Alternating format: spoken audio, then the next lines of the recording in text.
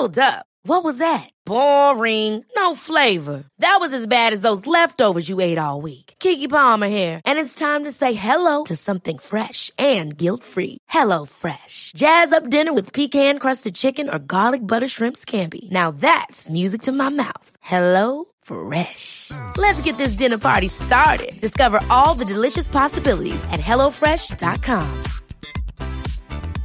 Ryan Reynolds here from Mint Mobile. With the price of just about everything going up during inflation, we thought we'd bring our prices down. So to help us, we brought in a reverse auctioneer, which is apparently a thing. Mint Mobile Unlimited Premium Wireless. How to get 30, 30, how to get 30, how to get 20, 20, 20, how to get 20, 20, how to get 15, 15, 15, 15, just $15 a month? Sold! Give it a try at mintmobile.com/switch. $45 up front for 3 months plus taxes and fees. Promo rate for new customers for limited time. Unlimited more than 40 gigabytes per month. Slows full terms at mintmobile.com.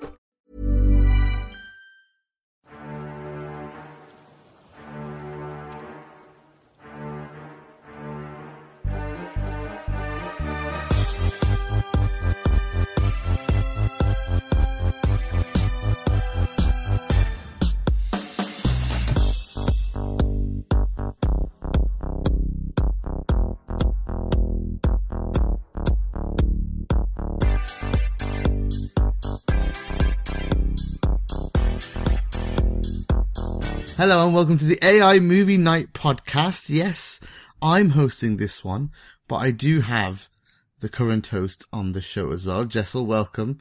Welcome to your own show. Thanks, Gags. I've been overthrown already. I know. And then I had the audacity to call you back and make you a guest on it as well. It's like Zidane going back to Real Madrid. Oh man, Jesus. That's some high company there, mate. That's some big shoes to fill, hey? For anybody. So, this podcast is all going to be about the brand new and what looks like already going to be on its way to a blockbuster, Captain Marvel from Marvel Studios. And there's only really one guy, Marvel comic DC. Well, he's probably more DC really. Comic guy to get involved in this is Joey Connors. Joey, how you doing? I'm good, man. That's a lot to live up to, but I'm doing well. Yeah, I was right? You do prefer DC? I would probably. I think DC Comics, obviously, I prefer not movies. Yeah, movies obviously they've gone down there. I mean, like my favorite characters. Like if I did a top 10, I would say that it's probably half and half, 5 DC, 5 Marvel. But I like a lot of other comics too, like Dark Horse and Vertigo, stuff like that, which people probably have no idea what I'm talking about, so I'll just stop now. Wow, that's a podcast for the future, and we will be doing something around the entertainment part of pods and stuff. There more news on that later, though. Jessel, we're gonna listen to Joey to start with. Normally, what we do is we just jump straight into the movie, but what we want to do, guys, with this one, because it's a bit special because Joey knows so much about the comic lore of this character and also obviously everything surrounding it, that we just thought we'd start with Joey first, and Joey go into more the comic book side of things first and foremost before we talk about the movie, because then it gives the listener and it gives myself and Jessel a little bit of background, what originally, how she's been portrayed, and obviously any kind of background knowledge we can get.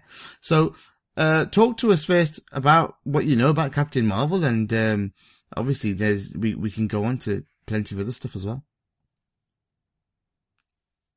Okay, so like I said before the pod, this is very difficult because Captain Marvel was actually introduced in I believe it was 68, Stan Lee character. The original Captain Marvel was a man.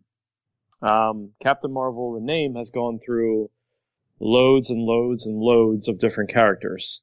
The one in this movie, this Captain Marvel movie, happens to be Carol Danvers. Carol Danvers was the 7th person to play Captain Marvel. She was not the original female, which is the funny part. And I'll get to that a little later. I can get to that now, but Carol Danvers was actually Miss Marvel, if you're still with me. Miss Marvel was different than Captain Marvel. She did not take on the mantle of Captain Marvel until 2012. So she was Miss Marvel, I believe, in 1977 was the first Miss Marvel that came out. Great comic book. Although they're outdated at this point, obviously, if you're reading any stuff today. But Carol Danvers, keep messing her name up, she got her powers sort of how the movie was explained. It's definitely, she's mixed, she's not, it didn't happen that way, how she shot, the, whatever you want to call that, the engine that the Tesseract. Tesseract had nothing to do with it. That just has to play into the movie because it plays into all the other, obviously with the last, in Infinity Stone, which we know is, that's what that one is, but it plays into the last Avengers movie. She is definitely Kree. Now Mar-Vell, who Annette Bening played in the movie, in the comic book, that's a man. Her name, I believe, in the movie is, when you guys want to help me out, I forget. I think it's Dawson, isn't it? Lawson. Wendy. It's Definitely Wendy. Lawson. Wendy something. Lawson. Yeah. Wendy Lawson. So in the comic book, that character is Walter Larson. Again, they just swapped. There's a lot of feminism going on, obviously, in this movie, which is totally cool. I'm all for that. I love the movie. I thought it was very good, just as I loved Wonder Woman. I said I still do. Shout out to Dan Kennett, who said he loved it as well and got dog's abuse for it, but it's actually a great movie. Anyway. I thought it was better than this, but we can get to that later. Yeah, I thought it was too. But Yeah. So that was the Air Force of Pegasus. That stuff was all intertwined. But for the movie purpose, they just have to change little things. Now, that's her background. Gags, I can get into how she was not the first female to play Captain America. To play Captain Marvel. Mm. She was not the first female. Do you guys know who the first female was? No, who was it? Okay. So the one part of the movie I had an issue with was that her quote-unquote best friend was Maria Rambeau, played by, I think that was Lashana Lynch, if I remember correctly. Mm-hmm. So they weren't really friends in the comics at all. So I understand why she's got to have a friend, and it's a tough heroine, and she's a super badass when she's flying the plane. But here's the thing. The original female Captain Marvel was her daughter. What? Monica. Yes. I've been saving that to talk about that all day to you, my friend, and I didn't tell you. But that little girl is the original from 1982 comics. She led the Avengers at one point. She was made an Avenger by Captain America. Like I said, she led them for a long time. But that little girl was the first Captain Marvel, not Brie Larson. So it was a little, listen, Brie Larson was great. I have no problem with the movie. It was good. But a little part of that, being a comic book dork that I am, and I'll probably get shit for saying this, but it would have been maybe nice to take it from, now I do think they're going to use that character. They are, because she's a kid there and she's going to be like 30 years old in current. Well, that's it. If you go that's the thing, because between 40, something like that. Yeah. No, she'll be 35. You have Right. it dead right, because between that movie, between Captain Marvel and between the new Avengers movie, that's a 25-year gap. So she would be 35. So they're going to use her at some point. But my whole thing is why couldn't you use the original African American? And listen, I'm not a PC guy where everything offends me. I'm not that guy. But the part of me when I was watching the movie, and like I said, Brie Larson killed it. She did. She did very good. And I think she's going to be an awesome character going forward. But they could have used the original African American one, who was, like I said, it's Monica Rambeau, who was the daughter of Maria, who Maria isn't really anything. Monica is a badass and gets her powers almost the same way. I won't explain the whole thing because it'll get really dorky and too long, but gets her powers kind of the same way that Miss Marvel, Carol Danvers, gets hers. So that's something I didn't know if you guys knew. But I don't know if that bothered you guys at all, or if it bothers you now to hear that. But that is, she was not the first one. So that kind of, for me, I was like, oh, okay. Yeah. Whatever. Let's ask Jessel what his thoughts are on that. Jessel, my mouth was wide open when he just told me that. What the hell? Yeah, I mean, in terms of the sort of lore of Captain Marvel, I know absolutely nothing. I know a lot more about other Marvel characters, but definitely not Captain Marvel. In terms of whether I think, I think they're playing it strategically. You know, Kevin Feige knows what he's doing, and of course. I'm sure that, you know, because this phase is coming to an end in Endgame. And after that, you're going to have a new set of characters. A lot of these ones will have been killed off as well. I mean, the other thing that I'll get to is Brie Larson has signed up for, I think, 7 films. It's a 7-film deal. So this is one of them. Then the Avengers one will be another one. There's still 5 more. She'll kind of come in and out of things. And I'm sure there are other characters who are going to step up to the plate and replace them. You know, you've already got Black Panther from last year. His little sister's going to be huge. I think she'll be like the Tony Stark kind of figure moving forward. Mm-hmm. So I think strategically, Disney are really good at this. So I have every confidence. And but I get what you're saying. But I mean, for me, obviously, I wouldn't know that, not being like a huge comic book fan or anything like that. Yeah, and it's interesting because she actually, at one point, retires the Captain Marvel name and becomes many different people. Photon, Pulsar, and she's currently in the comics now, which started in 2013. She became Spectrum. Again, stuff that people are probably going, why the fuck does this guy keep talking about this? But for people like me, and I think that's why a lot of people gave it backlash. I didn't personally, but you got those dumb people who were giving it bad reviews on Rotten Tomatoes. Now, if you don't like the movie because you didn't like the movie, so be it. But if you didn't like it because of that purpose, I was a little, it's like, you know, I get for marketing purposes why you did it. What's going to sell more at the movies? Brie Larson or some random woman? The other big thing I wanted to touch on to kind of move away from her, that bothered me a little bit, is the Kree Skrull thing. Now, they've been 2 alien species who have been at war forever.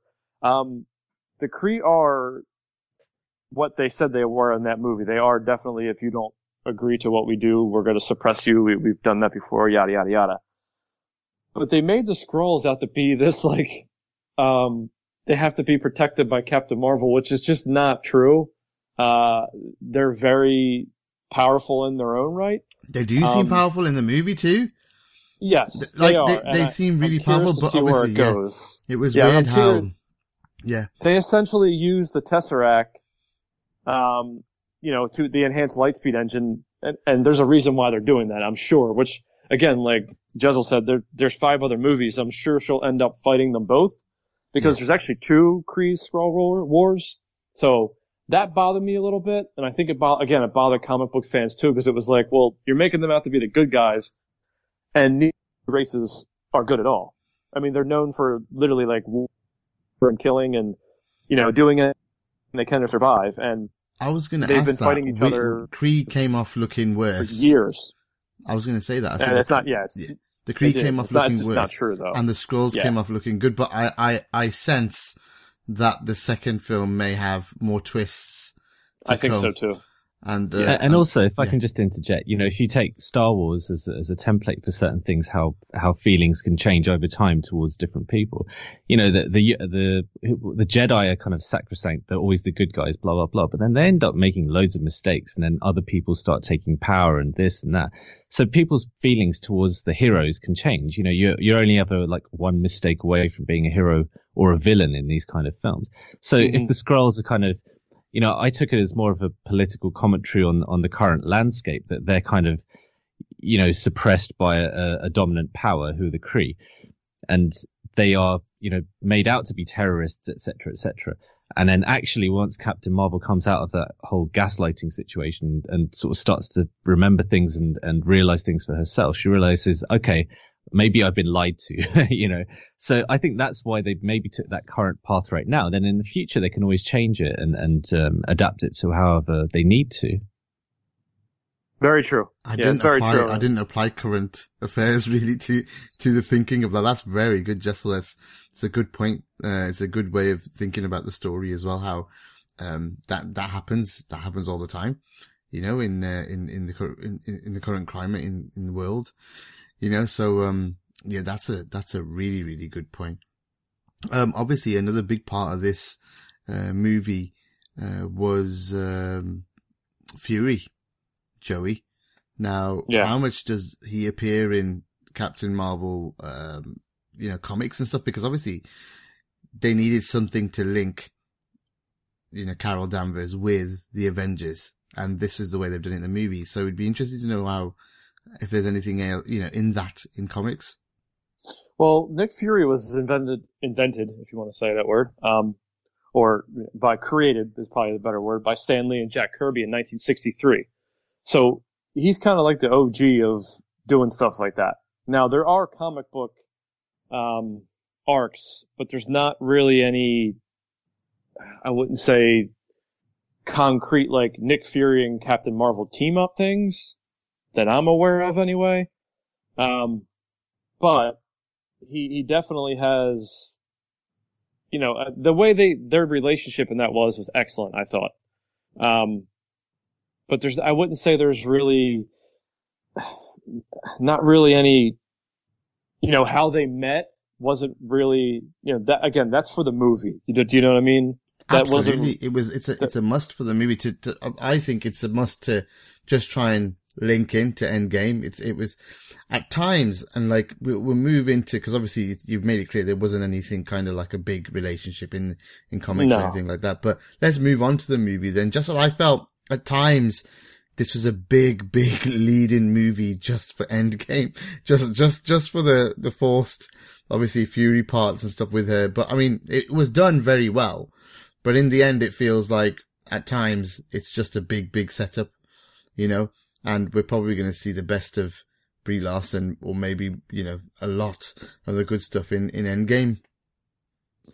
Yeah, I mean, I think first and foremost, I have to say, well, before anything, we have to say R.I.P. to Stan Lee. I loved the initial tribute to him.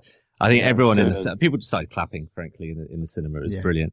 So his appearance was nice as well when she smiles at him. Yeah, and he's actually reading the script to Mallrats, because he was in that film, wasn't he? He made a cameo. Which is a great movie, by the way. Yeah, exactly. I stopped watching trailers a couple of years ago for exactly this kind of reason. And I tell you what, I haven't seen the Game of Thrones trailer. I haven't seen the Endgame trailer. I've stopped watching pretty much every trailer for the last couple of years. And it helps me so much because I really didn't know a lot about Captain Marvel at all. So I've come into this so fresh and so untainted in so many ways that when I just sat down in the cinema seat and started watching it, I went on this thrill ride through it for 2 hours and 5 minutes. And I was so kind of absorbed and absorbing everything in such a wonderful way. And I could appreciate the directors and the kind of twists that they kept doing, the timeline that they chose, because it's kind of like Pulp Fiction where you're not quite sure what's going. You're like, okay, hang on, she's like an alien right now. And then it goes back to planet Earth and then this and that. She's trying to get her memory back. And I don't know what the original question was. Hold on, now you mentioned Pulp Fiction. Did you notice the homage paid to Pulp Fiction? Royale with cheese. Not only that, the bits in the car, the way they were wearing suits, and they took the angle of the shot from Coulson and Fury was exactly like Travolta and Samuel L. Jackson in that movie. It was brilliant. And then obviously Ben Mendelsohn, Talos, drinking the milkshake or whatever the drink he had. That was another homage to Samuel L. Jackson when he was doing it in Pulp Fiction. So I thought that was very cleverly done. Very good as well. I think Nin picked up on that as well. I thought it was very good. I personally really enjoyed those little bits. I love it when they do that. But, sorry. The question was, let's just move into Brie Larson as Captain Marvel, actually. Let's just start there. And, cause obviously we'll go through the characters and we'll go through their storylines as well at the same time. So how do you think she did as Captain Marvel, dude? I think she did a really good job. She's a very nuanced actress. If anyone's seen her in Room, I mean, that's the one that she won the Oscar for. Initially, it's really funny. I didn't particularly like her performance in that. I thought it was okay, but I couldn't understand why she won an Oscar for it. And then I watched it again. I was like, okay, I can see this, because it was the kind of thing where she didn't have to be obvious with emotion. You know, we were talking about Wonder Woman before, and I think Wonder Woman's a great film. I absolutely loved it. But it's very over the top, very melodramatic. Gal Gadot plays a certain type of role that's written in a certain type of way. This is not that. This is not saying, okay, we want a woman to be, really emotional and lay on all these kind of typical things that a male writer might think a woman is. This is someone who, if you think about it, really, she's already in her human sort of stage of life. She's one of like 2 female Top Gun pilots back in the 80s or whatever it is, right? And so for her to come up, she has to be stoic, she has to be reserved, and she has to be incredibly driven and strong. You know, so for her to take that forward as the movie progresses, she's not going to be over emotional. It's not going to be kind of like this flamboyant display that Wonder Woman was. So for her, for Brie Larson, I think she had to come into this. It's quite a difficult role because people might be thinking, okay, here's a female-led superhero movie. It's going to be kind of a completely different set of emotions that you're going to feel. But actually, it's not that different to, like, you know, the first Captain America one or even parts of Thor. And it's kind of like, it's difficult to describe, but I think the way that she did it, she was on a hiding to nothing. And interestingly, she actually filmed the Avengers Endgame stuff first before she did this. So it's interesting watching how she, like in Avengers, it's going to be fascinating to see the role that she plays and how she plays it, because in here, she already feels more comfortable and at home in the Marvel Universe. I mean, how do you guys think that she did? Joey, let's go to you first, mate. I can go last. I thought she was really good. I mean, that's not an easy role to play, and she got a lot of abuse. Like I said, she got a lot of online abuse because a lot of men don't want to see a strong female character, and that character in comic books is one of the strongest, one of the most powerful characters. And I thought she was fantastic. She had a good sense of humor. She had good banter back and forth between her and Samuel L. Jackson. The fight scenes looked legit. It wasn't anything corny. I just think she was really good. I've seen her in other movies, like the one that Jessel said. I've seen that. That was obviously a way different role, but yeah, I thought she was really good. I mean, if once she was cast, I mean, I'm not one of those people who are really into. I don't know. I just like to watch the movie. Like, I don't need to know what movies you've been in the past, unless I know who you are. Like, if it's a Tom Hanks, I'm like, okay, well, I can name 10 Tom Hanks movies. Like, I can't name you 5 Brie Larson movies. I can't. So when I heard she was going to be Captain Marvel, I'm like, okay, well, Marvel's usually dead on with their casting. They're just really good at it. Yeah, they are. They haven't got many that are wrong. You've grown to trust Marvel, haven't you, with what they do? You've grown to trust them over the years now with what they pick up. That's right. So I didn't put much thought into it. I just was like, I want to watch the movie and enjoy it, because I don't need to have it broken down into anything. I'm just not that kind of guy. Like, I really don't even know who directed the film. That stuff I don't care about that stuff. I know a lot of people do, and I completely understand why.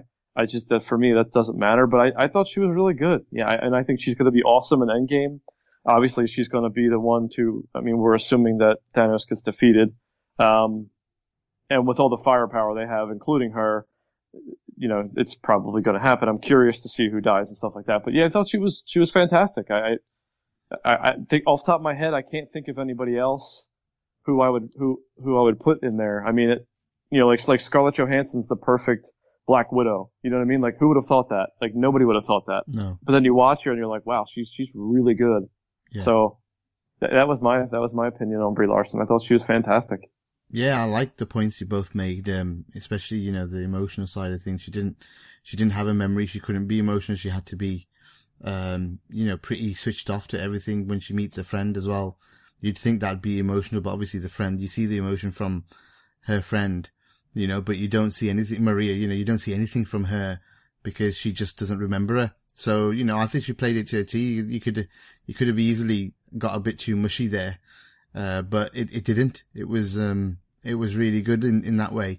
She was fun. I thought she was a lot of fun, actually.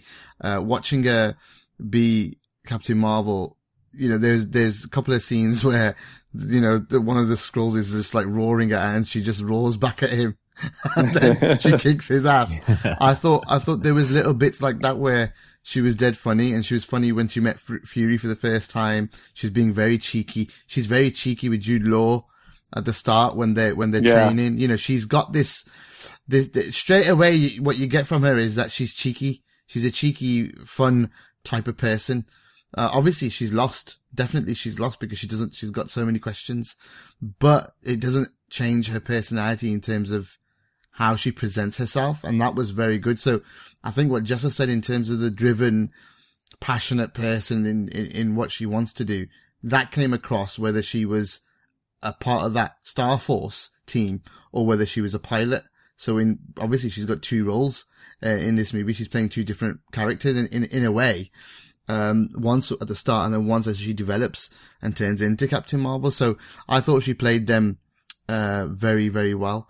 I did speak to Nina because I thought getting the female view would be pretty interesting at this point in terms of what she thought. My daughters both loved it, absolutely loved it. My eldest, 14 years old, she just swats everything about Marvel movies and she just absolutely loved it. She couldn't even find a fault, and I was like, you're crazy.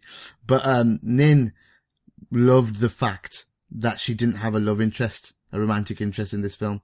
And when she saw Jude Law at the start, she thought it was a bit of flirting, and she thought, oh god, this is gonna suck, and it's gonna be, but she loved, like I've just said, she loved that she was cheeky and mischievous, and she's got nothing against the romantic angle, but she felt like it would have sold her short.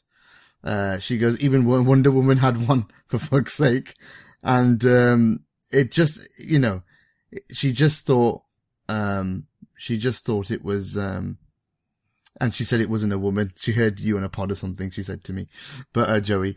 But she just said, she thought that was refreshing for a change. She didn't need a man to get her out of her troubles. She didn't need a man to go to support. So a bit with the feminism side of things. And she was, she loved the fact she was, she was so serious, but she was a big ass badass, and, with a chilled out demeanor, wearing those, 9 Inch Nail t-shirts and shit. She was just cool. Totally chilled out.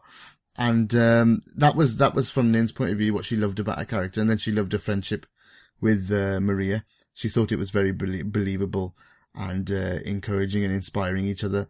Unlike most female friendships that are portrayed on the big screen where they're so girly or talk about dating and shit like that. So that was Nina's view, which I thought was really interesting and a totally, different perspective that we would bring as males to the party. But yeah, I thought she was fantastic. I enjoyed it. She is very, very powerful, isn't she, Joey? She has got some super duper powers. Like, at times I thought she would kick Superman's ass, like if they kicked that's the funny thing. I know that the movies are all different and they're going to make her out to be stronger than what she really is. Not, like I said earlier, she's incredibly powerful. I want to use not stronger because it's very different. But I mean, if you go through comic lore, like Thor is actually more powerful than she is, but he won't be in the movies because obviously she's the Endgame. That's her. But the funny thing I thought is the one omission, which I thought who would be in the movie or in some of the Easter eggs who was not, was Doctor Strange. That's the thing that threw me off. I thought Doctor Strange was going to be in this movie somehow and make an appearance for obvious reasons. But he didn't. So that kind of threw me off as to how Endgame is going to... What was the obvious reasons? Well, he's the master of time. So you thought he'd gone back to tell her? Yeah, that or he sort of knew. There's a lot of people who don't think, there's a big theory, and it makes sense that there's a lot of people that don't think he gave Thanos the Time Stone, that it was fake. Even though it went into that fist, whatever you want to call it, there's a lot of people that think that wasn't actually true. So, but he did travel, right, with it, or no? Didn't he turn back time? He did when Scarlet Witch killed. Yeah. So isn't that the Time Stone then? But it is. But nobody ever touches the Time Stone ever in any of those movies. Nobody ever touches it. Even when Thanos gets it, it just sits between his fingers and he puts it in the glove. So they're thinking either he made a duplicate or that he never gave it to him. Nobody ever touches the Time Stone in that movie or in Doctor Strange's movie. Wow, I did not notice that. Did you notice that, Jessel? Oh, well, I thought it's because at that point, Thanos is powerful enough to actually touch these things, basically. So he's accrued enough power by that stage that he is actually... Because otherwise it would just kill you or whatever if you just a normal person touched it. or unless you're like a Flurkin or whatever, the cat. But that's what I thought. To be honest, like I think with Doctor Strange, we're sort of jumping ahead here, but for the Avengers one, I thought Doctor Strange was kind of when that moment when he says, there's like 14 million bloody blahs and only one like result which would be beneficial to everyone. So he clearly knows what the end game is, right? But we just have to wait. So, well, then you just nailed it. That was nail on the head right there. That was the scene I was talking about. I think that's what he's seen. Yeah. I think he's seen the end game. The only way we can beat him is by having her. That was the one outcome. Yeah. So we have to lose. Exactly, we have to lose half of the world. Correct. In order to go back and win it again. That's right. Yeah. That's why, and I think that's why they didn't put him in there, because it would have been a dead giveaway. Yeah. Yeah. Makes sense to me. That's really interesting. Yeah. So, I mean, Jessa, what did you think of, her powers, what she could do, and she was learning, obviously, as she was going through as well? Yeah, that's the interesting thing, is she's kind of learning on the job in certain ways. Because again, you have this jumpy timeline. So, initially, because I didn't know anything about her, I was like, okay, fine. She's clearly kind of like an alien with superpowers or whatever. And I didn't realize she was just a normal human, albeit a Top Gun pilot who then gets kind of, this blast goes into her chest and then she becomes all super powerful. The interesting thing is Kevin Feige, I think, said that she is the most powerful person in the universe. And I think that was clearly displayed to me watching the film. There are so many reviews where they've said, oh, it's a shame we didn't really see what she could do. I was like, what film were you watching? The end sequence. She's literally flying around space, flying through spaceships. Through planes and spaceships. No, that was destroying really big. them. That I'm was like, massive. who else has done anything like that? Tony Stark would die in like a split second if he tried that. Tony would dream of doing that. That is Tony's dream. Her power is cosmic power. Yeah. It's not superhero. She's a superhero, but her power is cosmic power. It's a whole different, that's why Doctor Strange is so powerful, but he doesn't use it. She's the Tesseract, man. She's the fucking Tesseract. But that's only, she didn't get her powers from the Tesseract. She got it from, remember I was saying earlier, in that movie that's how they had to make it that way. But that's not actually how she got it. Oh, yeah. In the movie, we feel like that. Yeah, of course. But that's not how you have to use it in the movie. Yeah, you have to use that in the movie. You just, because it's part of every other. Of all the stones, everything, because obviously they've got to try and mix it in with the stone. There's got to be, a stone has to be in the film, right? To try and push it towards that way, yeah. Sure. I get you. So, I mean, from my point of view, what Jessel just said, the ending where she just literally destroys the whole fleet of aliens, like, you just like, I was watching it going, holy shit. And then she just goes and like floats in front of Ronan and she does this thing with her arms and then all these beams come out of her and she's just like showing off in front of him and he runs off like a pussy. Like, it was just like, what the fuck? And like from my point of view, and I think you guys probably, will disagree with me in this. One of the reasons why I marked it down was, right, and this is about Brie, about the character, not Brie. I thought Brie played it perfectly. It was great. About the character was that, I'm sorry to say this, I didn't give a shit about her. I thought she was going to kick ass all the time. I didn't actually feel like she was ever going to be in the threat. I wasn't worried for her. There was no, do you get me? Like, sometimes maybe it's just me, but I'm kind of like rooting for the guy or the person, the girl, whoever. But I never felt like she was in trouble ever. So I kind of just felt like she was going to ruin everything that was in her way. And so from my point of view, I was a little detached. I just thought, yeah, this is going to be fun and she's going to kick ass. And she literally did that. There was like not once where I thought, uh-oh. Even when she was tied down by the Kree, I knew she's breaking out of this in a few minutes. She's gonna kick this thing's ass and they're all gonna go flying. And that was one of the reasons why I marked it down, was because I didn't feel like there was that there, but I mean, it's a setup movie and I definitely think if she's got 5 more to come of these, there's gonna be times where she's gonna be in a lot more, that she's gonna meet a credible opponent, to her powers. But, in this, for sure, I don't know, Joey. That's what I felt. Yeah. Oh yeah, I mean, Chelsea, you can go first. Go ahead. Yeah, sorry, I was just whilst it's fresh in my head, I think the key word that Gags is maybe looking for is vulnerability. We don't really see her with many chinks in her armor or vulnerability. She was super immediately. Pretty much, and but again, the timeline kind of plays with you in that respect. She's not always like that. But that's a criticism that I've seen in many reviews, right? Where it's like, oh, at least in Wonder Woman, she was more vulnerable and she was this and that and stuff. This is a very different film.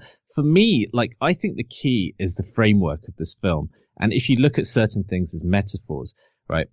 Here, this is a story of a woman who's basically being told, stop being so emotional. From the first scene with Jude Law, control your emotions, stop being so emotional.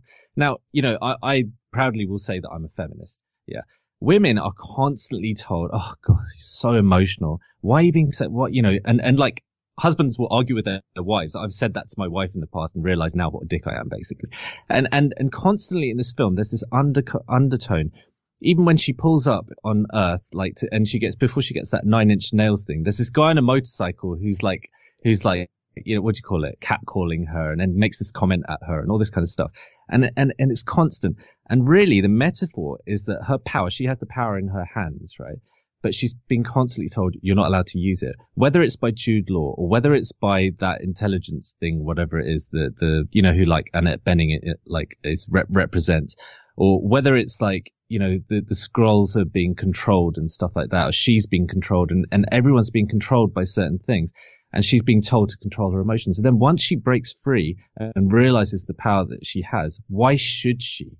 Yeah, the key to her is, and that's what makes her powerful. And that's the metaphor of this film. And that's what women, but I reckon if you ask most women what they identify with this in this film, I reckon it's probably along those lines. Like, I would love to know what you guys think about that. No, I'd actually totally agree. That's where I was heading with it too, with the feminism. And that's why they changed Annette Bening to be a female. Which I think is awesome. I mean, if Wonder Woman is one of the biggest feminist icons of all time, which we were talking about earlier, Captain Marvel, the reason she's not is because the original Captain Marvel was, like I said earlier, was a man. So maybe it'd be great if little girls watch this movie and they say, hey, I can do anything I want to. I would love that. But yeah, I mean, to Gag's question earlier is the vulnerability part. Yeah, you're dead right. I mean, she was never in any kind of danger whatsoever. But I think that maybe that was the point of the movie. Yeah. And that's what my daughter pointed out to me as well. She went and Googled and she went and read loads of reviews and she came and said, yeah, that's kind of the point, Dad. She's not vulnerable. She's going to kick everybody's ass. That's what I mean. This is the point of the movie. She is coming to help the Avengers, Dad. The Avengers. She's gonna be, when she's like, my daughter's 14 and she's kicking my ass. So, that she's trying to explain to me that she's unbeatable and she's going to be helping the people that you love. Those Avengers that are very vulnerable right now. She's going to be helping them. So she got through to me very well, but I have it's my own personal view. I wanted to bring it across and it was also something that's just, maybe I am programmed to watch movies in this way where I'm always looking for a Rocky type person. Do you get what I mean? To get behind. Maybe that's just the way I'm programmed. And I think it's just a very individual thing, isn't it? The underdog? Yeah, the underdog. And I'm not used to seeing someone just, I wish Liverpool were Captain Marvel. Liverpool Football Club would just do what Captain Marvel does. They should be like Brie Larson. They should just kick fucking ass because it would save us a lot of pain. But you see what I mean? We are conditioned to be, maybe as Liverpool fans as well, the three of us are, to be the underdog always. So yeah. From my point of view, that's where maybe it's more in my mind. And I think my daughter really pointed that out really nicely. And you both have pointed, I wanted to see if you guys said the same thing. And you pretty much did, Joey. I think, you agreed with Jessel, right? Yeah, I did. And I did want to touch on the feminism part because I do think it was, I don't know, Jessel, you looked at it differently a little bit, but like, I agree with what you said, but I just thought it was pushed a little too much. Like, I thought it was forced on us a little too much. That was the only thing that I was like, okay, like, I didn't feel that way when I watched Wonder Woman. And when I watched this, I'm like, they're really going out of their way to make this a feminist movie. Oh no, and I think I was the opposite. I thought Wonder Woman was more, especially at the start. Yeah, but people know that she's a feminist icon. You know what I mean? Yeah. Like all the stuff where she was like in Captain Marvel, where you just talked about it, where she was falling down and getting back up. Like that was kind of like, okay, like is that too cliche, or is that I don't know. I guess again, like I think it's more about her backstory, earlier, right? I thought that was more about her backstory that we're probably going to get to see in the next second, third, fourth. But yeah, I mean, like the not allowing, like the Air Force not allowing women to fly planes like that. But I don't know. For me, it was a little. Come on, dude, in the 90s, 80s and 90s. I thought it was I just felt it was a little forced. That's all. I just. Because of the character, because of the kind of power, I don't know. Not the power. I can't take that in consideration because Wonder Woman would kick her ass in a fight in the comics. So. I accepted that, by the way. I accepted those things because I thought they were very realistic. I think that type of stuff was going on back then, definitely. I mean, there was only one thing that I didn't like about this film, pretty much, and that was when they used "I'm Just a Girl" by No Doubt in the fight scene. I hated that. That was literally the one thing I was like, no, this is too far now. Like that's what I mean. That's exactly what I'm talking about. My God. Stuff like that right there. I felt it was forced and pushed and like sort of forced down my throat. Otherwise, I mean, let me turn it around on you guys and say this, right? If you look at Doctor Strange and the way that was handled as a film, it was a typical kind of the first outing and stuff like that, right? Sure. So I felt that was, I might be in the minority, but I felt it was a really perfunctory film. You had the typical kind of narrative of, here's this arrogant guy, he's successful, something bad happens to him, he has to relearn everything, and then he becomes a superhero, blah, blah, blah, blah, blah. Right. So the producer, his name is Nate, what's his name? Nate something, I can't remember. Nate Dogg, maybe let's call him. He basically said, like a couple of years ago, he said, this is not going to be your typical MCU thing. We are going to change. This is going to be a really playful structure. It will be completely different, have a hugely different feel. And also the thing is that, a lot of people say, oh, diversity is pushed down our throats and blah, blah, blah. Well, you know what? Sometimes it needs to be. Black Panther was huge. Yeah, Black Panther was such a big film. And again, I didn't know who Black Panther was. Like a year before, no. Oh, Jezel. No, I didn't. I mean, I genuinely didn't. I'm not a huge comic book fan or ever. I mean, I literally never read comic books, right? So I just didn't know who it was apart from in the actual MCU films. Like he was in, which one was it? The second event? No, the Captain America one. Captain America. Civil War, man. Yeah, Civil. At the end. So apart from that, I really didn't know, right? And the end result has been brilliant because they did it well. They got Ryan Coogler in, who's a genius. They got a brilliant cast. Chadwick Boseman, like we were saying before about, not knowing what films actors or actresses have been in before. I don't know what Chadwick Boseman's been in before. I have no idea, to be honest. I know what, Michael B. Jordan's been in. Yeah. Worked with Ryan Coogler and everything like that, right? He's got more of a pedigree. But anyway, they pushed that and they did ram it down our throat. So from the feminist angle, I don't mind it because do you know what? Men have had it their own way for generations and forever, basically. So if this is just a bit of a rebalancing and this is like one film along with Wonder Woman, yeah, in a sea of decades and decades of other male movies. Yeah. Let me put it this way. Let me interject, please, because it's so interesting. So interesting. The way you both reacted to I'm Just a Girl, right? I wanted to save this because Nina said the soundtrack was brilliant, on par with Guardians for her. It reminded her of her childhood, and her kicking ass to I'm Just a Girl by No Doubt was a personal highlight for Nina. She whooped and punched the air when that song was played for this movie. So from my point of view, from me knowing that Nina felt like this, because she's prepared something for me and sent me a big long, list of stuff, for the female view. And then listening to you two and you both were like, that was shit. Like it tells you straight away where the aim was for that song.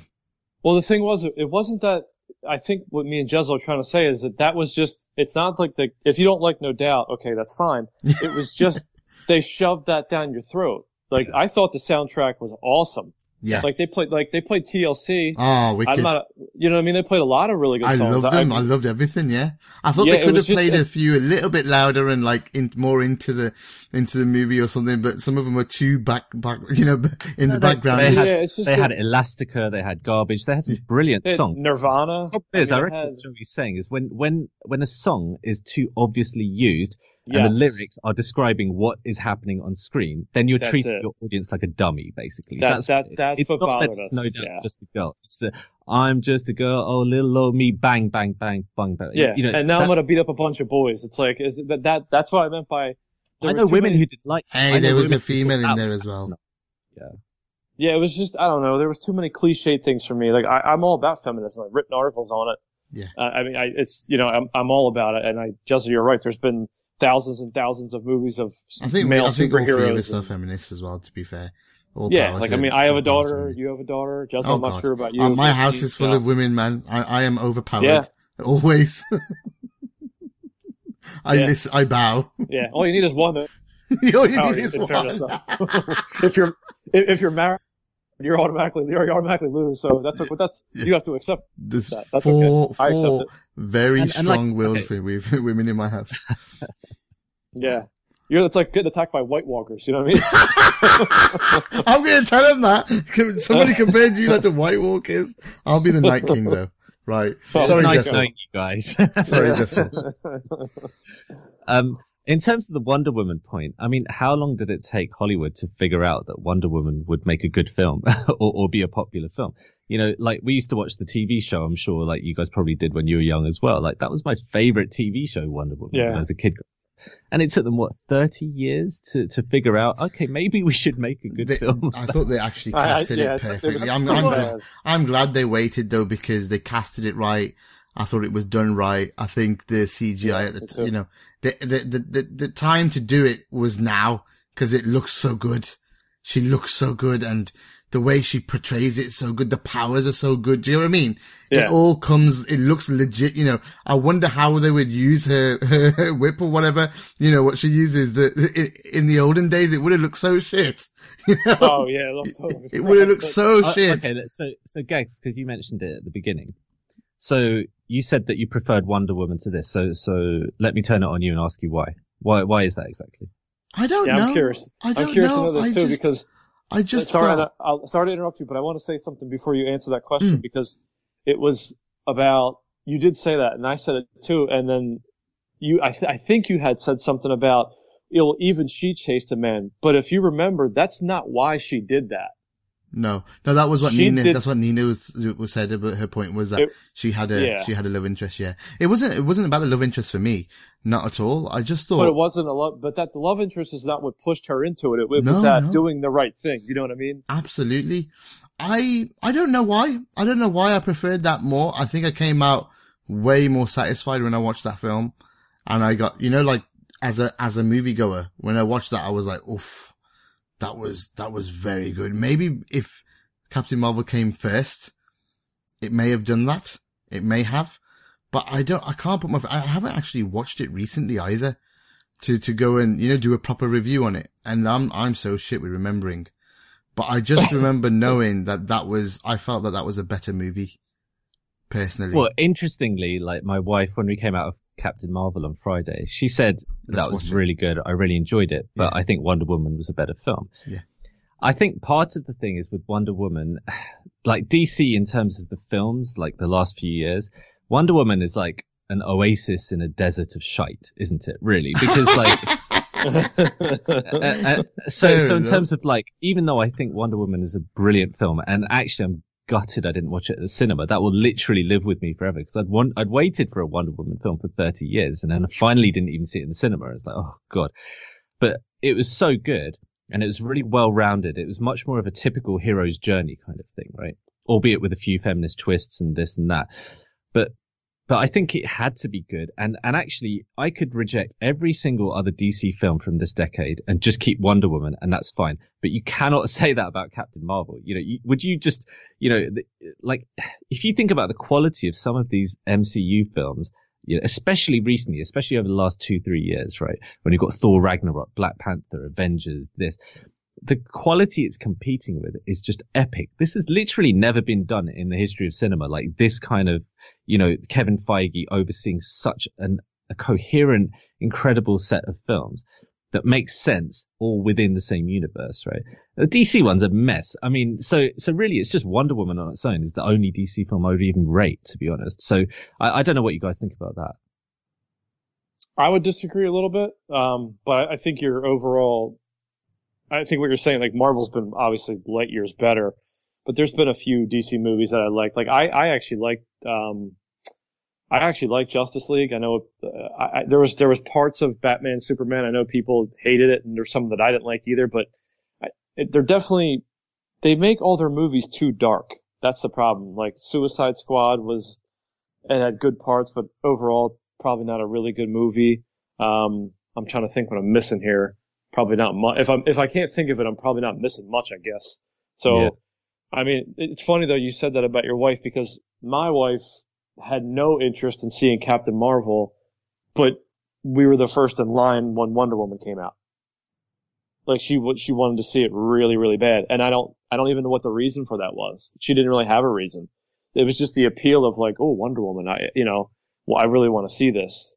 And my wife is like me, like we're like, oh, okay, well we know who the actors and the actresses are, but it's not like, oh, this is a so-and-so film, I must see it. Like we don't do that. We just kind of, Wonder Woman film, I'm definitely there. And Captain Marvel, like I said, it was good, but, I just thought the feminism was sort of shoved down your throat. I guess it doesn't really matter, I guess, in the long haul, because it's still a good film. The Wonder Woman stuff, there's like certain music as well when she's about to kick ass. She's got her own theme and things like that, and I love it when there's something that can be continued, a continuation thing, like something that builds its own. There's nothing in this, I don't think, that you can build on in terms of that way, but Wonder Woman, when she's coming, and they started that in Batman vs Superman. The music started there. It was like planned, and that continues. Yep. And I think that type of stuff resonates with me as well. If you play that music anywhere, when you're going anywhere now, you'll know that's Wonder Woman. Oh yeah. She's coming, or something's happening, or this is an advert for that, or whatever. There's something that pulls you to it, sticks with you through it, and afterwards. It doesn't stick. Nothing sticks with me afterwards for Captain Marvel. I'm afraid to say this. And that was just something off the top of my head, just while you lot were talking. I thought, what was one of the things that stuck with me? And I thought, fuck, what? Her music. Just the music is awesome. It's one of the things. And I just love, she's different. Her powers are good as well. I mean, she is like probably more powerful than Captain Marvel. She's unbelievably powerful. Wonder Woman? Yeah. Wonder Woman in a comic book fight would destroy her. Yeah, exactly. She's a goddess. Yeah, she's a goddess. She's half god and half. Yeah. So like cosmic. I mean, it's not like it would be. I don't even think it would be a fight. There's not many people. I mean, Wonder Woman can beat up Superman. She can beat up Hulk. They have arcs. They have like Reddit pages dedicated to this stuff that my goofy ass has read for hours upon hours upon hours, and they break it down, and it's like, okay, yeah, I can see that. I mean, there's like a few people who could really beat Wonder Woman, and it's guys you would or characters you guys would probably never even heard of. So go on then, who? Name one, only one. Just Virgil van Dijk, actually. Virgil van Dijk. Virgil van Dijk with Thor's Stormwatcher, maybe that he was made. He would beat him with that. You actually think Thor could beat Wonder Woman? No. I was going with so I'm trying to think. Odin probably could. Wow. Yeah, Odin in the comics could. I'm trying to think who else. I knew you were going to put me on the spot, you bastard. No, it's fine. I asked for one. You said one.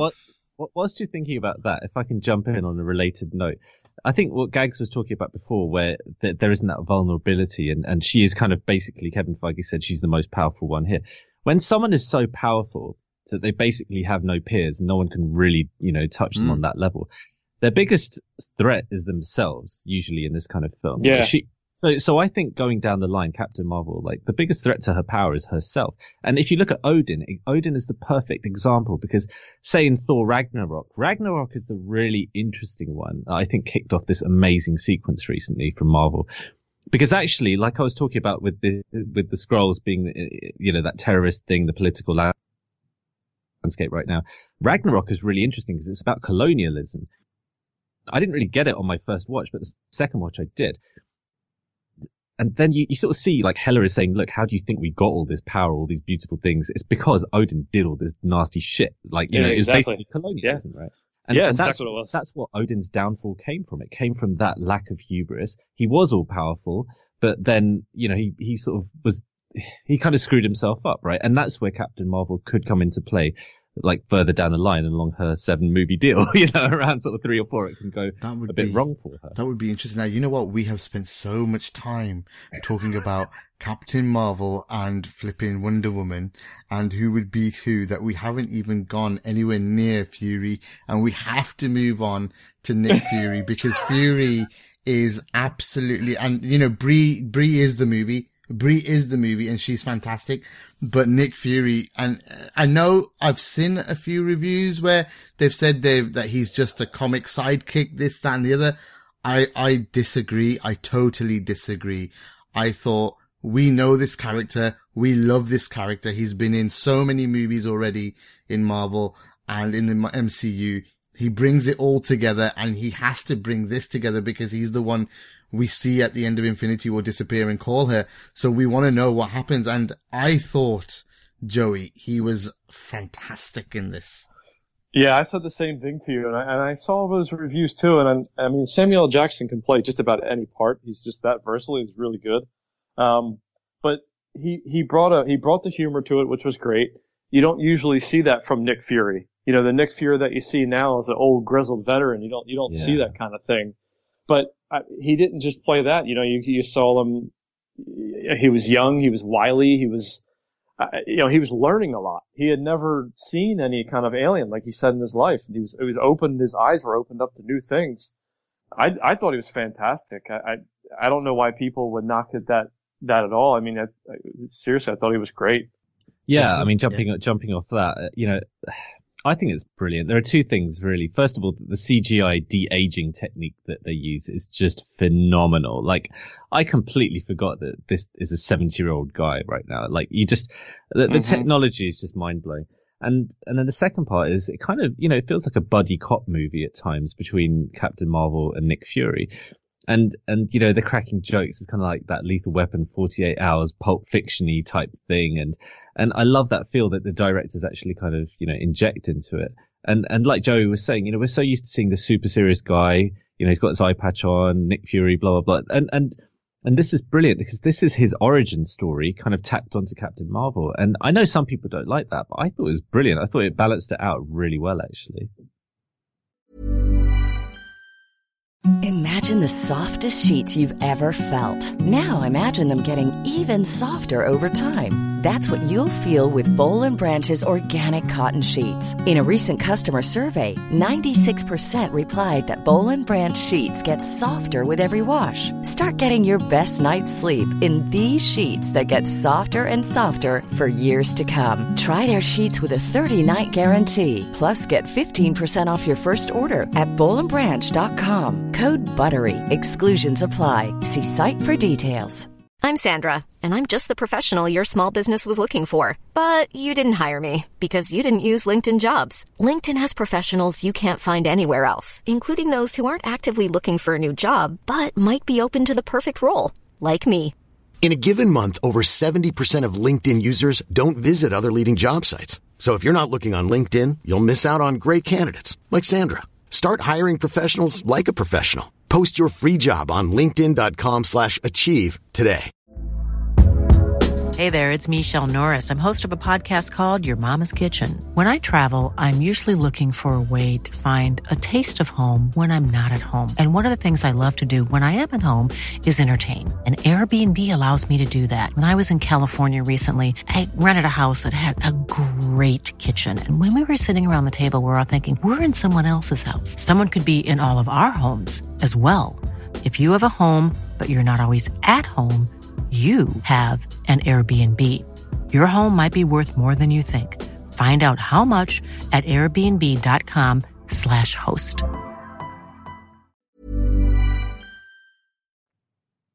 Me too. I thought it balanced it perfectly out, and I thought the interaction with Goose, apparently Goose is called Chewie in the comics. Yeah, really. I don't know why it was a weird thing why they changed that, because Disney owns both. You know what I mean? All these. Yeah, so it was like, why? Maybe they just didn't want it to be associated with Star Wars. No, they probably just wanted to keep it totally separate.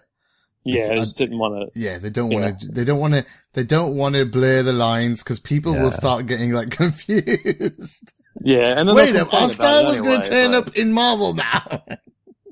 Well, you know what the funny thing is? Like those Flurkins, like they are incredibly powerful. They like Flurkins in comics have like swallowed whole entire universes. What the fuck? And they can travel like interdimensionally. So they're not. That's remember when they were scanning it? And it was like high threat. Yeah. And they scanned Samuel L. Jackson. It was like human male, low threat, and he was like, no, zero threat or broken. something. Yeah. Harmless. And he's like, are you sure?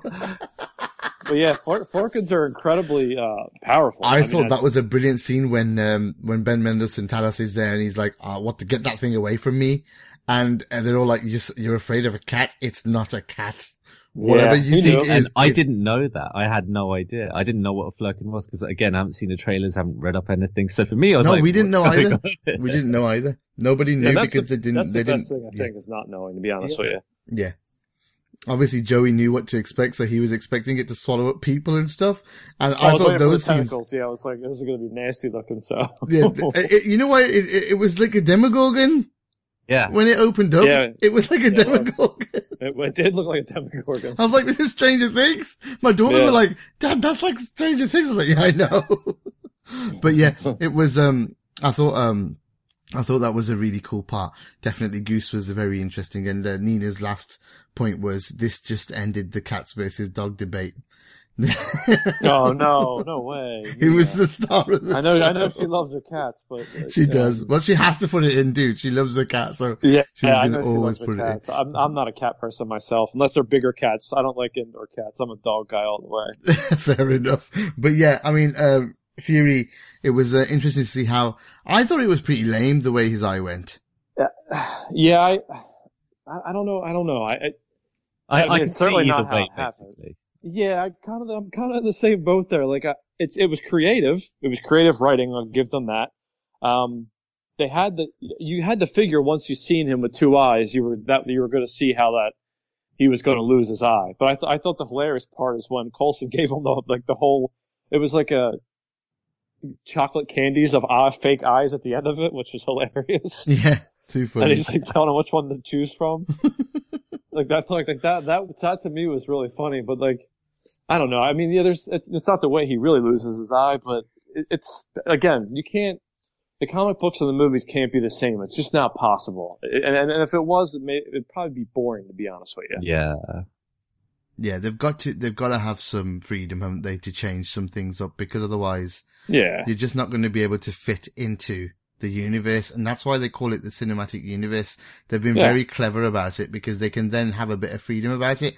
They don't claim it's going to be exactly the same as the comics, but that is their inspiration and their start point, and then they go from there to fit it all together in a nice way. And obviously, the Skrull, the Kree stuff, everything, it could point to, loads of other future wars and Avengers movies and whatever.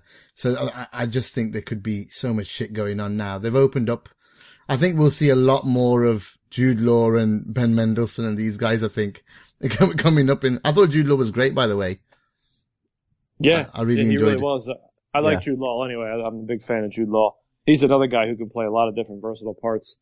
Although I really think she should have killed him at the end, but I get what she was doing, like sending a message. But it would have been better if she just killed him because he really deserved it.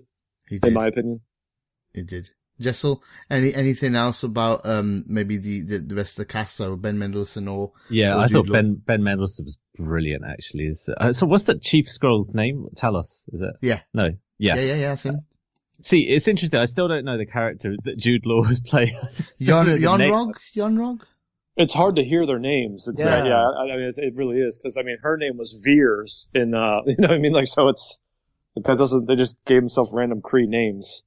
And then, I mean, obviously, she's never even called Captain Marvel in the film, is she? Like, at any point? Not one time. Nope. That was I was going to bring that up. I'm glad you did. Yeah, but I think Ben Mendelsohn was just fantastic. He's so playful. It kind of reminded me of that sort of Thor Ragnarok. You know, that huge rock thing who's trapped in Thor Ragnarok. The really He's funny. He's hilarious. I think it's Taiki Waititi. The director actually plays him, doesn't he? I think he voices him. But it kind of reminded me of that, but a much more nuanced character, because you think he's a villain, then he turns out to be someone who's kind of oppressed and this and that. And I think he was just having fun with it. I thought it was excellent, absolutely excellent. Gemma Chan, it's a shame because I love her. She's such a good actress, and she just hardly had anything to do, to be honest. She had one funny line, and that was it. But that was a bit of a shame. Annette Bening, I thought she was solid. They have a history of getting these kind of older prestige actors and actresses come in and play certain roles, like, you know, Robert Redford, Michael Douglas, and Annette Bening now. So I think that she was put to good use. So I don't know what you guys think. The Annette Bening thing, I thought she was excellent. I don't know if I have much else to add other than what I already said about Jude Law, to be honest with you. I mean, I don't know. We talked about Samuel L. Jackson. We talked about Jude Law, Ben Mendelsohn. I don't know if we're missing anybody big. I don't think so. I just think Coulson was underutilized totally. Yeah. That was the only worry. That was my only thing. Clark Gregg was just not used in this movie at all. And I was actually quite looking, I was looking forward to seeing him with Fury for a bit, but it was very, very small. And maybe he'll be back in, because she does ask about him in a way. Like, who was that guy? And I think that might be pointing to like future movies where, Fury and Coulson might be involved a little bit more, which is interesting because obviously you wouldn't expect them to be so involved in the movies after what, as you go along, but them being reintroduced as them younger selves is, by the way, we should talk about that. How fucking good was that? Like, they look good. Like, Samuel L. Jackson looks so good. That's what Jezza was saying, how they could do that CGI. And it was amazing. I mean, the guy had a full head of hair. I mean, it was like, whoa, what's going on here? Yeah. And Clark Gregg, you could tell on the scene when he was in the steps and when they were walking down the steps from the hallway to hallway. It was like, whoa, he looks a lot younger than he does in Agents of S.H.I.E.L.D., which is obviously because it was in '89. But I think they did it just, again, Marvel just does Marvel knows what they're doing. Kevin Feige knows what he's doing. They're so smart. And even a movie like this, like, well, it was all action. And again, I think just like the whole point of this movie was just, this is what your end game is. Like, when you're sitting at a poker table, you have the ace up your sleeve. That's her. I think that's just what they're trying to portray. And Jezzel said earlier, she has a 7-picture deal. They can build upon all of that. Yeah, absolutely. They have so much time to build upon all of that. So why make it, like you brought up, I think, Jesse, you brought up the Doctor Strange thing. Like, that was like, or maybe that was you, Gags. I'm not sure. I apologize who said that earlier, but it was like, you were introduced to this is what it was. And that's tough to do with him, but they didn't really do that with her. You know what I mean? Like, they left a lot open for interpretation. And if I didn't say any of the stuff I said in the beginning, we would still be like, oh, well, what was this? Like, you guys wouldn't have known who she was. Other people would have, but again, that could change in the movie as well. So. Yeah, absolutely. Yeah. But they also don't have time. I mean, Avengers comes out in 6 weeks or something. So, just on that basis alone, they had to cram a lot into this movie. It's very multi-layered and it's very quick fire. I can't wait to see it again because actually, I know I missed stuff the first time round. I was just enjoying the thrill of the ride. I actually think the replay value of this is going to be deceptive. I enjoyed it more second time. Yeah, I think a lot of people will. It's like one of those albums that you listen to the first time, you're like, yeah, this is great. And then the more you listen to it, the more you pick up. And I think this will be like that, to be honest. Yeah. And, just sticking with more of the story then, Jessel, did you think, there was anything missing from it, or were you happy with it? The twists and turns and, obviously us not knowing myself and yourself, not knowing anything about this, the Kree or the Skrulls. It was interesting to see how they do a switcheroo really with those two, species really. You go in thinking one's good and the other's bad, and then it kind of switches. There's a nice little twist. Yeah, I loved it. I mean, in my notes, I literally used the word switcheroo as well. Yeah. How much I loved it, I just think I loved the timeline and how it kind of jumps, from a certain point to a certain point, and it kept me guessing because, I think one of my fears going into this, because I was really knackered on Friday. It'd been a long day. My kid woke up at 5 a.m. and we had to see the 9 o'clock show. And there's a point where you're like, okay, I've waited ages to see this. I'm really excited, but I'm just tired. Please don't be like, okay, this is like the Doctor Strange thing, or this is the blah, blah, blah. Just keep it fresh. And it really did. And it captivated me. And there was no point I was bored watching this film. And it was this overload of information as well. And so the way that they structured the timeline was fascinating. The way that they pulled in lots of different things. It felt like there were like multiple script writers on this, but I didn't mind basically. And it was kind of like a sort of series of different events. And I don't know if you guys have seen this film, Memento. Have you ever seen that film? Yeah. Yes. So, guys, have you seen Memento? That movie's a mind fuck, to be honest with you. Yeah, exactly. So in that film, it's got Guy Pearce in it. I think it's Christopher Nolan's first major film, and you're trying to, you're with this character who's trying to go back in time and kind of like figure out what's happened to him, why he's got all these tattoos on his body. And this is kind of like what it's like for Brie Larson. She's trying to figure out what's happened to her. It is a bit of a mystery, and I had no idea. So I'm going along with her, and you see this from her point of view, which is why I think a lot of things felt like they might have been missed out, but because you're seeing things from her point of view, like almost all the time. So that's what I really liked about it. And like I said, I think it'll be interesting to see what I think on the second viewing, because Black Panther, I literally rushed out the next day to go and see it again, because that's how kind of it got me immediately. But this one, I'm just going to give it a few days and then I'll go back and see it and then see it. What do you guys think? Yeah, go for it, Joey.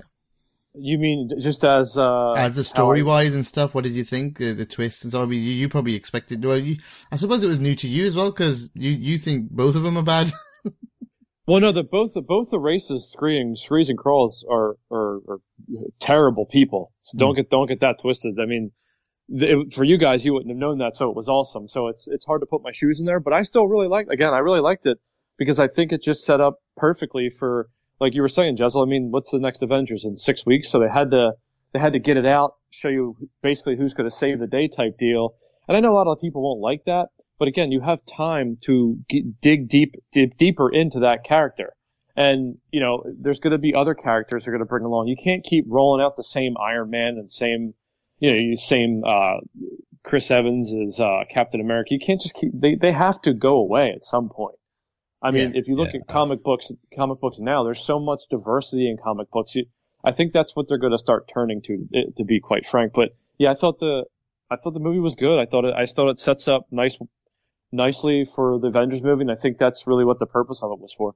Yeah, and they can make them look younger. Obviously, we know that. We've just seen a movie where they've made them younger. So if they do ever bring back Iron Man and Captain America for like a time jump movie or whatever, or they want to do X-Men, they can always make them look younger, can't they? Because a lot of people use that argument. Oh, they look too old now. But mate, the CGI nowadays is awesome. They can make them look like the 2008 Iron Man if you want.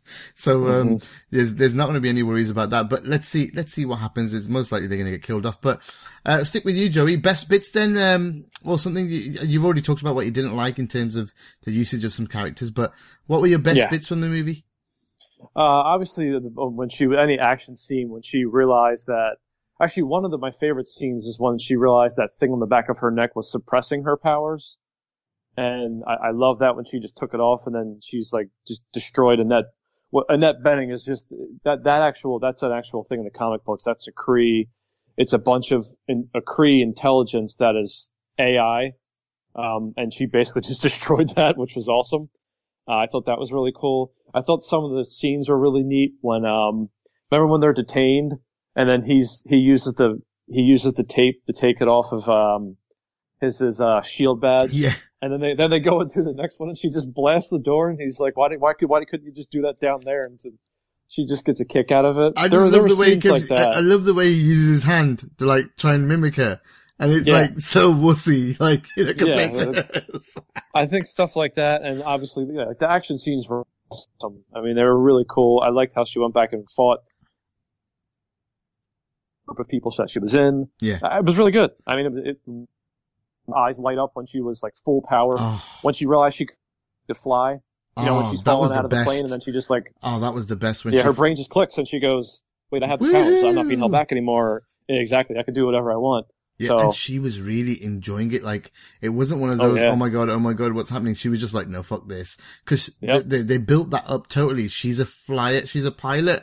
She wants to fly, and now she's getting to fly by herself without a plane. Like, it was massive.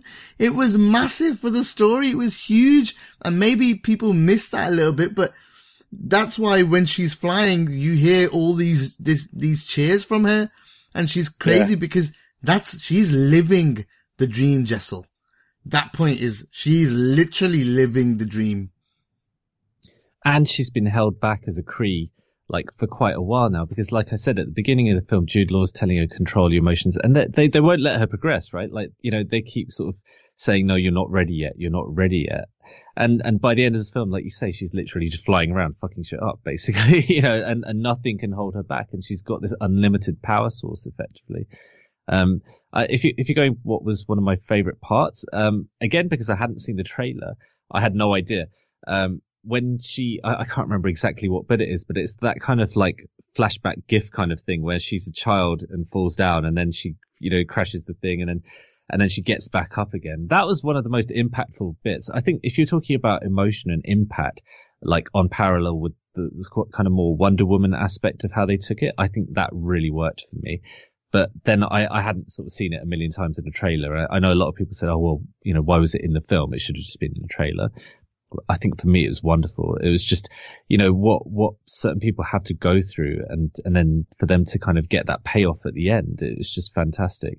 To be honest, there's really not much that I didn't like about the film. It's just the overuse of just a girl in a fight scene. That's pretty much it. Like, everything else, I think they did a really good job. I'm not saying this is like a 10 out of 10 film or anything like that, but it's a really solid 8 out of 10 at least, like, for me. Okay. And yeah, at least. And like the more I watch it, maybe it'll get better.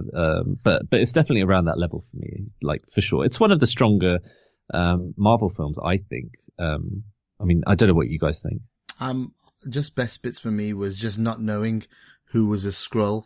At times, once you found out that Coulson wasn't Coulson, from then on, I was just like, is that Skrull? Is that Skrull? Everything, just like she was like always doubting people. Like, the scene where she doubts the neighbor is so brilliant. It's so brilliant. She's just like giving the neighbor the eyes. I was like that as well. I was like, that's the power of the Skrulls though? That was the best part. I thought one of the best bits was that, obviously being introduced to them for the first time, how strong they will be, or they can be. They could literally pretend to be Avengers, in the future, if they'd ever meet them. And that would be huge, and that's where my mind was going. So I was thinking more of like, oh, these guys could end up being X-Men or something just because they've seen them once, and then that's it. We could just have a whole movie about Skrulls just pretending to be X-Men. But I'm being stupid now, but it's the power though is there. The power is there. They are supremely powerful shapeshifters. You don't mess with a fucking shapeshifter, man. You just don't. You know what I mean? They're just so shady. That's so shady. But I loved it. I love that. And, I do look forward to seeing where they go with the Skrulls and the Kree now, because I feel like they're going to be a massive part of the, MCU going forward. So there'll be more big story. Time. Yeah. So I just think that's going to be really interesting. And I think there's so much possibility. It's unbelievable.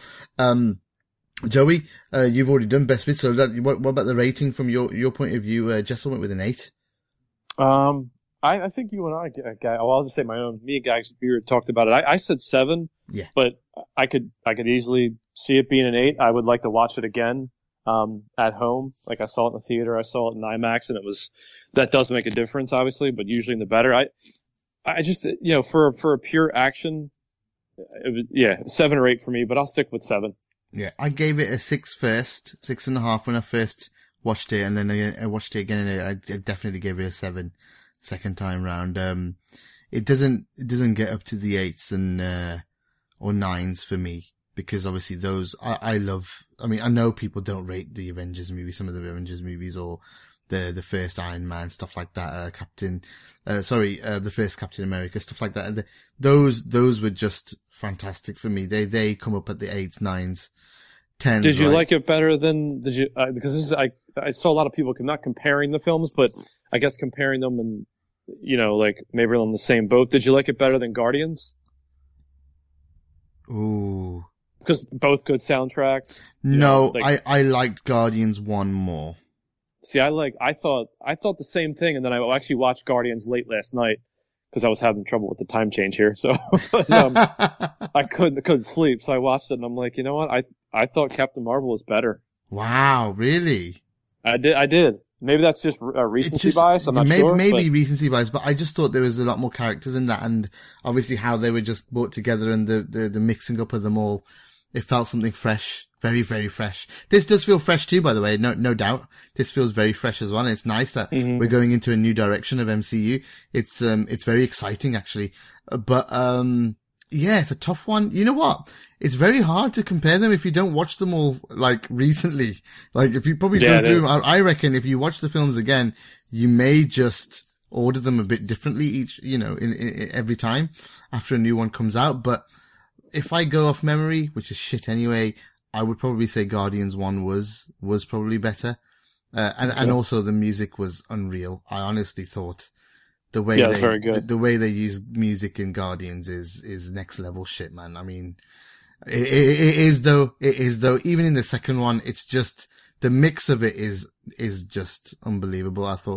I think they one of the things that franchise has is the way they use the music. It's just next level. It mixes in just like a glove, And there were bits in this that it didn't.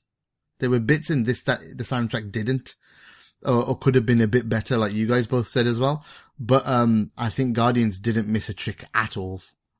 So for me, Guardians would still be above Captain Marvel, but not a bad movie at all. I would, like you said, I'd give it a 7 as well. But what it did do, guys, and we have to do it, is it gives, and I'm sorry this was a pure spoiler pod. It's a pure spoiler pod. There was fucking no beating around the bush in this pod, sorry. Right, so, it's a movie night. There's no point saying it now, guys. Yeah. Jesus. So, let's get to that end credit scene, because it sets it up beautifully, Jessel. Oh, yeah. She looks totally different as well. Yeah. She's got straightened hair for one. I know. She would have been around for 20, 25 years. She looks the same though. So does she not age, Joey? You mean do you mean like the character in the comic book, yeah, or just in general? No. I read about this today, actually. I think she does age, but not like we age. So it's, again, that's why there's so many different Captain Marvels. Yeah, I read that she kind of will be like Thor. Like Thor's 1,500 years old or something, right? Like, I think she'll kind of, once she got that power boost in her chest thing, then I think she'll kind of age along those kind of lines. So effectively, we don't really need to worry about her aging. Exactly, not really. She looks exactly the same. So that's what I was saying. It's 25 years on, and she's looking exactly the fucking same. So, that's what those cosmic Kree powers will do. There you go. That's what I was hoping for, the answer. So, okay. I just thought, her face to face with, the Avengers for the first time just was a lovely little teaser for the next movie, and it really got me excited, Joey.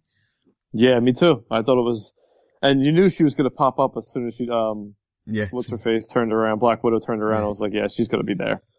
And her first words is, "Where's Fury?" That was pretty. Yeah. It gets you pumped up. Like you said, it gets you really pumped up for it. Yeah. And then the next one with the cat vomiting the Tesseract was just like, what the hell's going on here? Well, we know that the Tesseract is going to be around for a few more movies at least. Absolutely.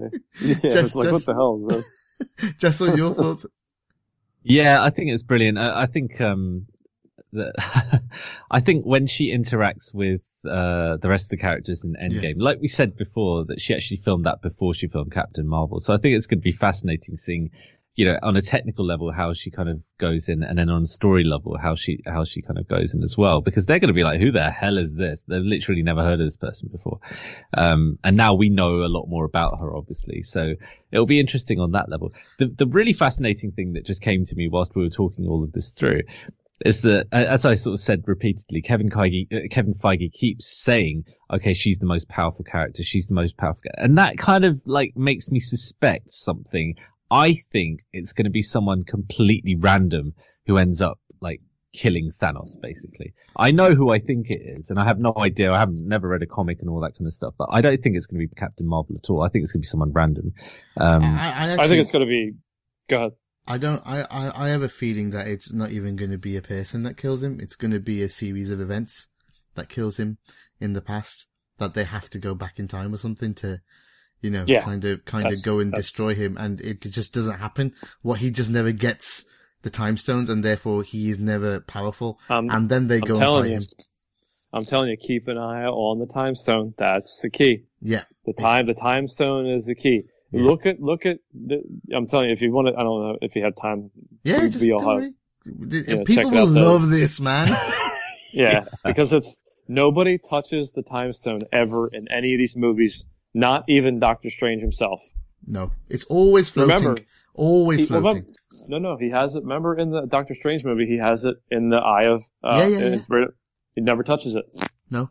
Never touches it. And there's a reason why. And Jesse, you said it earlier about the one outcome. It's the one outcome. Is because I think Thanos doesn't have it. Or it was replicated. One of the two. He doesn't have it. Wow. It's going to be so interesting to find out what happens. And little thing I think is also Maria and Monica, they're going to be turned to dust as well. So she's going to have something to fight for too in Endgame. Yeah. So I think that's the importance of them. I think what Nina talked about in terms of a friendship set up in this was she has to have something to avenge. That's why it's the Avengers. So I think, I think that she's not just going to turn up and say it's Fury. She's going to need more than Fury, I think, to fight. But obviously, there's so much, there's like 5 movies worth of stuff with Fury probably that they're going to do that we don't know about yet in that timeline. And they could introduce brand new characters in Endgame that don't have to be in the movie. You know what I mean? Like they could do that as well. So, I wish they opened up everything once Doctor Strange was made. Once Doctor Strange was made, the entire universe was opened up. That's why I love the movie so much, but I digress, sorry. I did enjoy Doctor Strange as well, to be fair. Any final thoughts, folks, before we go? I have absolutely loved this podcast. I cannot wait to do more, Marvel stuff and, DC stuff with you guys. But, Jessel, any final thoughts? I just think that they've done a really good job. This was the 21st film in this series now, and the Avengers Endgame is going to be number 22, obviously. And for them to just keep building and building, and the backstory just keeps getting more and more diverse. And honestly, we could do like a 3-hour pod on this kind of stuff, and we have to sort of stop ourselves from talking and just shut each other up. You know? We will be previewing Endgame in the lead up to April. So yeah, that's definitely happening. Yeah, but I just think Captain Marvel, it's about time. Just like with Black Panther, it was about time. You know, like diversity does matter. It's not just a sort of catchphrase or a buzzword, you know. And you know, Gags, you've got a 14-year-old daughter, you've got a couple of daughters. The look on their faces and the things that they'll be reading about, getting fascinated in, what it will mean to them even more than what it means to us. We can't quantify it. We just can't understand it on a molecular level like they can, and they will just love it. And that's what I love. Like for future generations, this will be a really important touchstone. Yeah, it's true. I totally agree with that. Yeah, it's absolutely true. I can vouch for that. My daughters were just over the moon, especially the elder one. She just said it was perfect. That was her word. And she's a big critic of the movies because she watches them every day. Literally, when the homework's done, if she's got spare time on the weekend, what does she choose to do? Watch a rerun of any Marvel movie in this universe. Literally, that is just what she is. She is just bound by it. So when a new one's out, she just sucks it in, all of the information, and then she just reads Reddit, whatever, about stuff. She's a proper nerd. So that's why she puts me right. Cause I don't get time to do that shit. So, any final thoughts, Joey? No, I think what you guys said was really, really, I liked it a lot because, you know, you do have a 14-year-old and you want her to see people who look more like her than look more like myself. Like I'm white, and you could turn on, you know, damn near any television show that's, not like BET or something like that. You're going to see, that's all you're going to see. You know what I mean? Even on BET, you see white people all the time. So it's just like, you know, it's you said, Jessel, it's not just, people don't just say it. You know, you have to, words only mean so much, but there are a lot of really good characters. I mean, you've seen it in the new Spider-Man movie that came out. I mean, Miles Morales is in it. You know, Peter Parker will always be Peter Parker, but Miles Morales is Spider-Man now. Yeah. So that things are changing. And you know, my wife is Asian, she's Filipino, and they literally just introduced a brand new Filipino, Marvel, superhero. Wow. So like things like that, I can show Brooklyn when she's, you know, now I could show her if I wanted to, Gags. I mean, it's cool to see that stuff. And yeah, I know a lot of people don't think like that because and that's why a lot of this movie got a lot of criticism for just being a woman, for God's sake. And she's white. You know what I mean? Imagine if they start making mass production of movies that are, you know, there's no, like Black Panther was a great movie, and there was only one white guy in it, two white guys, like that really mattered. I mean, one was a bad guy and one was who's that other guy? A colonizer, I think is the word you're looking for. Yeah, that's exactly the word I'm looking for. But the other guy who plays in he's British. I don't know that guy's name, but it doesn't. I can't remember actor's name. Yes, that's who it was. Yeah. He's British, right? Yeah. Is it British or I don't know, English? I'm fucking dumb with that stuff. He originally became famous in The Office, in the UK version of The Office. Yeah. Oh, yes, I've never even seen that, so yeah, okay, I got you. But yeah, I know, I just kind of with you. I totally agree with you. Like, for example, the Miles Morales stuff, how, you know, Sony have moved on another level by saying, we're talking with Marvel and saying, right, Miles Morales, we're going to make him our Spider-Man in the Spider-Verse stuff. So, you know, that was a massive hit, you know, won an Oscar as well for everything. It's just gone to another level now. The Spider-Man stuff, they're trying to expand it out as much as possible because they have to. How long can you keep going with Peter Parker, you know? At the end of the day. You can't. And it's gotta be interesting, and there's so much more out there. Why not expand it? Oh, it's a massive It sets it up for the movies too, right? Because obviously, all the younger, you want to get it out to the younger generation, because then as they're growing up, they're like, yeah, I know who Miles Morales is. And you know what? That's a fucking cool Spider-Man. I'm watching that movie. Because that's how you set it up, right? For the future. You've got to go to the youth, because by the time they're older, they're ready for it. So I think it's very clever from Marvel, Sony, from whoever's involved in these things. Very, very clever. And I think they're setting it. Sorry, if I can just jump in on a point that Joe made as well. Just my last point, basically. This is my Dave Hendrick kind of rant. Oh, shit. I won't do the accent or anything, but if you're the kind of person who review bombs on Rotten Tomatoes and comes up with lengthy posts sabotaging things and creates tweet bots that attack positive posts of Captain Marvel and goes on YouTube and does all this kind of stuff and like really, really kind of gets upset and starts, you know, sabotaging other things. Have a word with yourself. In the words of Dave Hendrick, have a word with yourself, because there are so many more important things in life right now.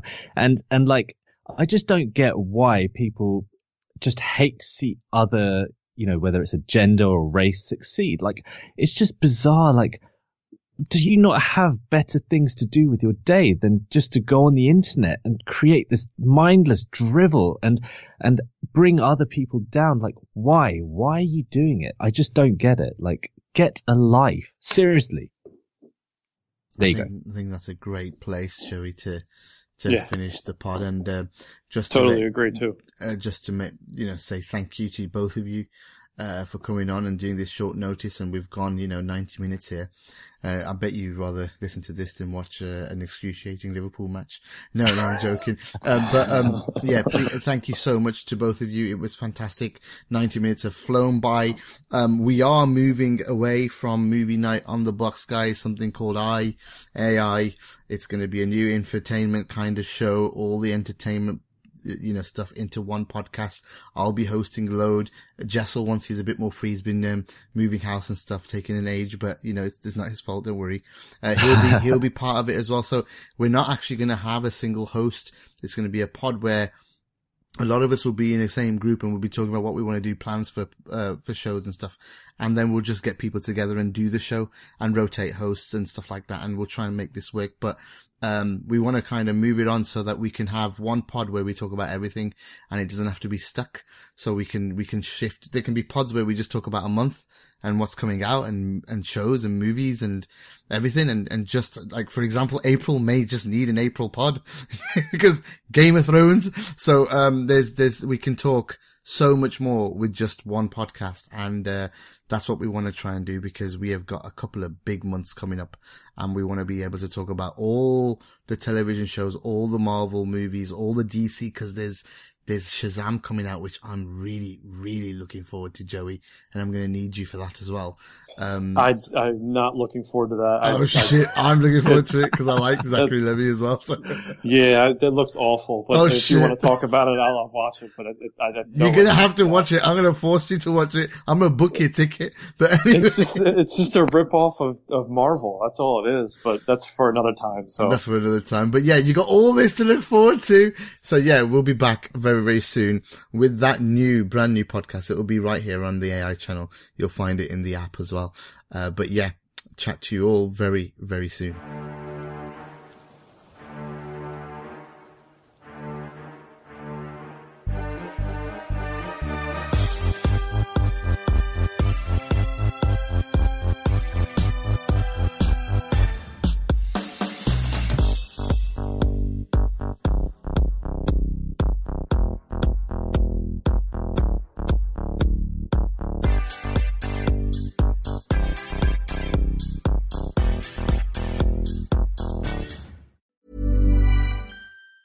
Hey, it's Danny Pellegrino from Everything Iconic. Ready to upgrade your style game without blowing your budget? Check out Quince. They've got all the good stuff, shirts and polos, activewear, and fine leather goods, all at 50 to 80% less than other high-end brands. And the best part? They're all about safe, ethical, and responsible manufacturing. Get that luxury vibe without the luxury price tag. Hit up quince.com/upgrade for free shipping and 365-day returns on your next order. That's quince.com/upgrade. Hold up. What was that? Boring. No flavor. That was as bad as those leftovers you ate all week. Keke Palmer here. And it's time to say hello to something fresh and guilt-free. Hello Fresh. Jazz up dinner with pecan-crusted chicken or garlic butter shrimp scampi. Now that's music to my mouth. Hello Fresh. Let's get this dinner party started. Discover all the delicious possibilities at HelloFresh.com. Hey, it's Paige DeSorbo from Giggly Squad. High quality fashion without the price tag. Say hello to Quince. I'm snagging high-end essentials like cozy cashmere sweaters, sleek leather jackets, fine jewelry, and so much more. With Quince being 50 to 80% less than similar brands. And they partner with factories that prioritize safe, ethical, and responsible manufacturing. I love that. Luxury quality within reach. Go to quince.com/style to get free shipping and 365-day returns on your next order. Quince.com/style.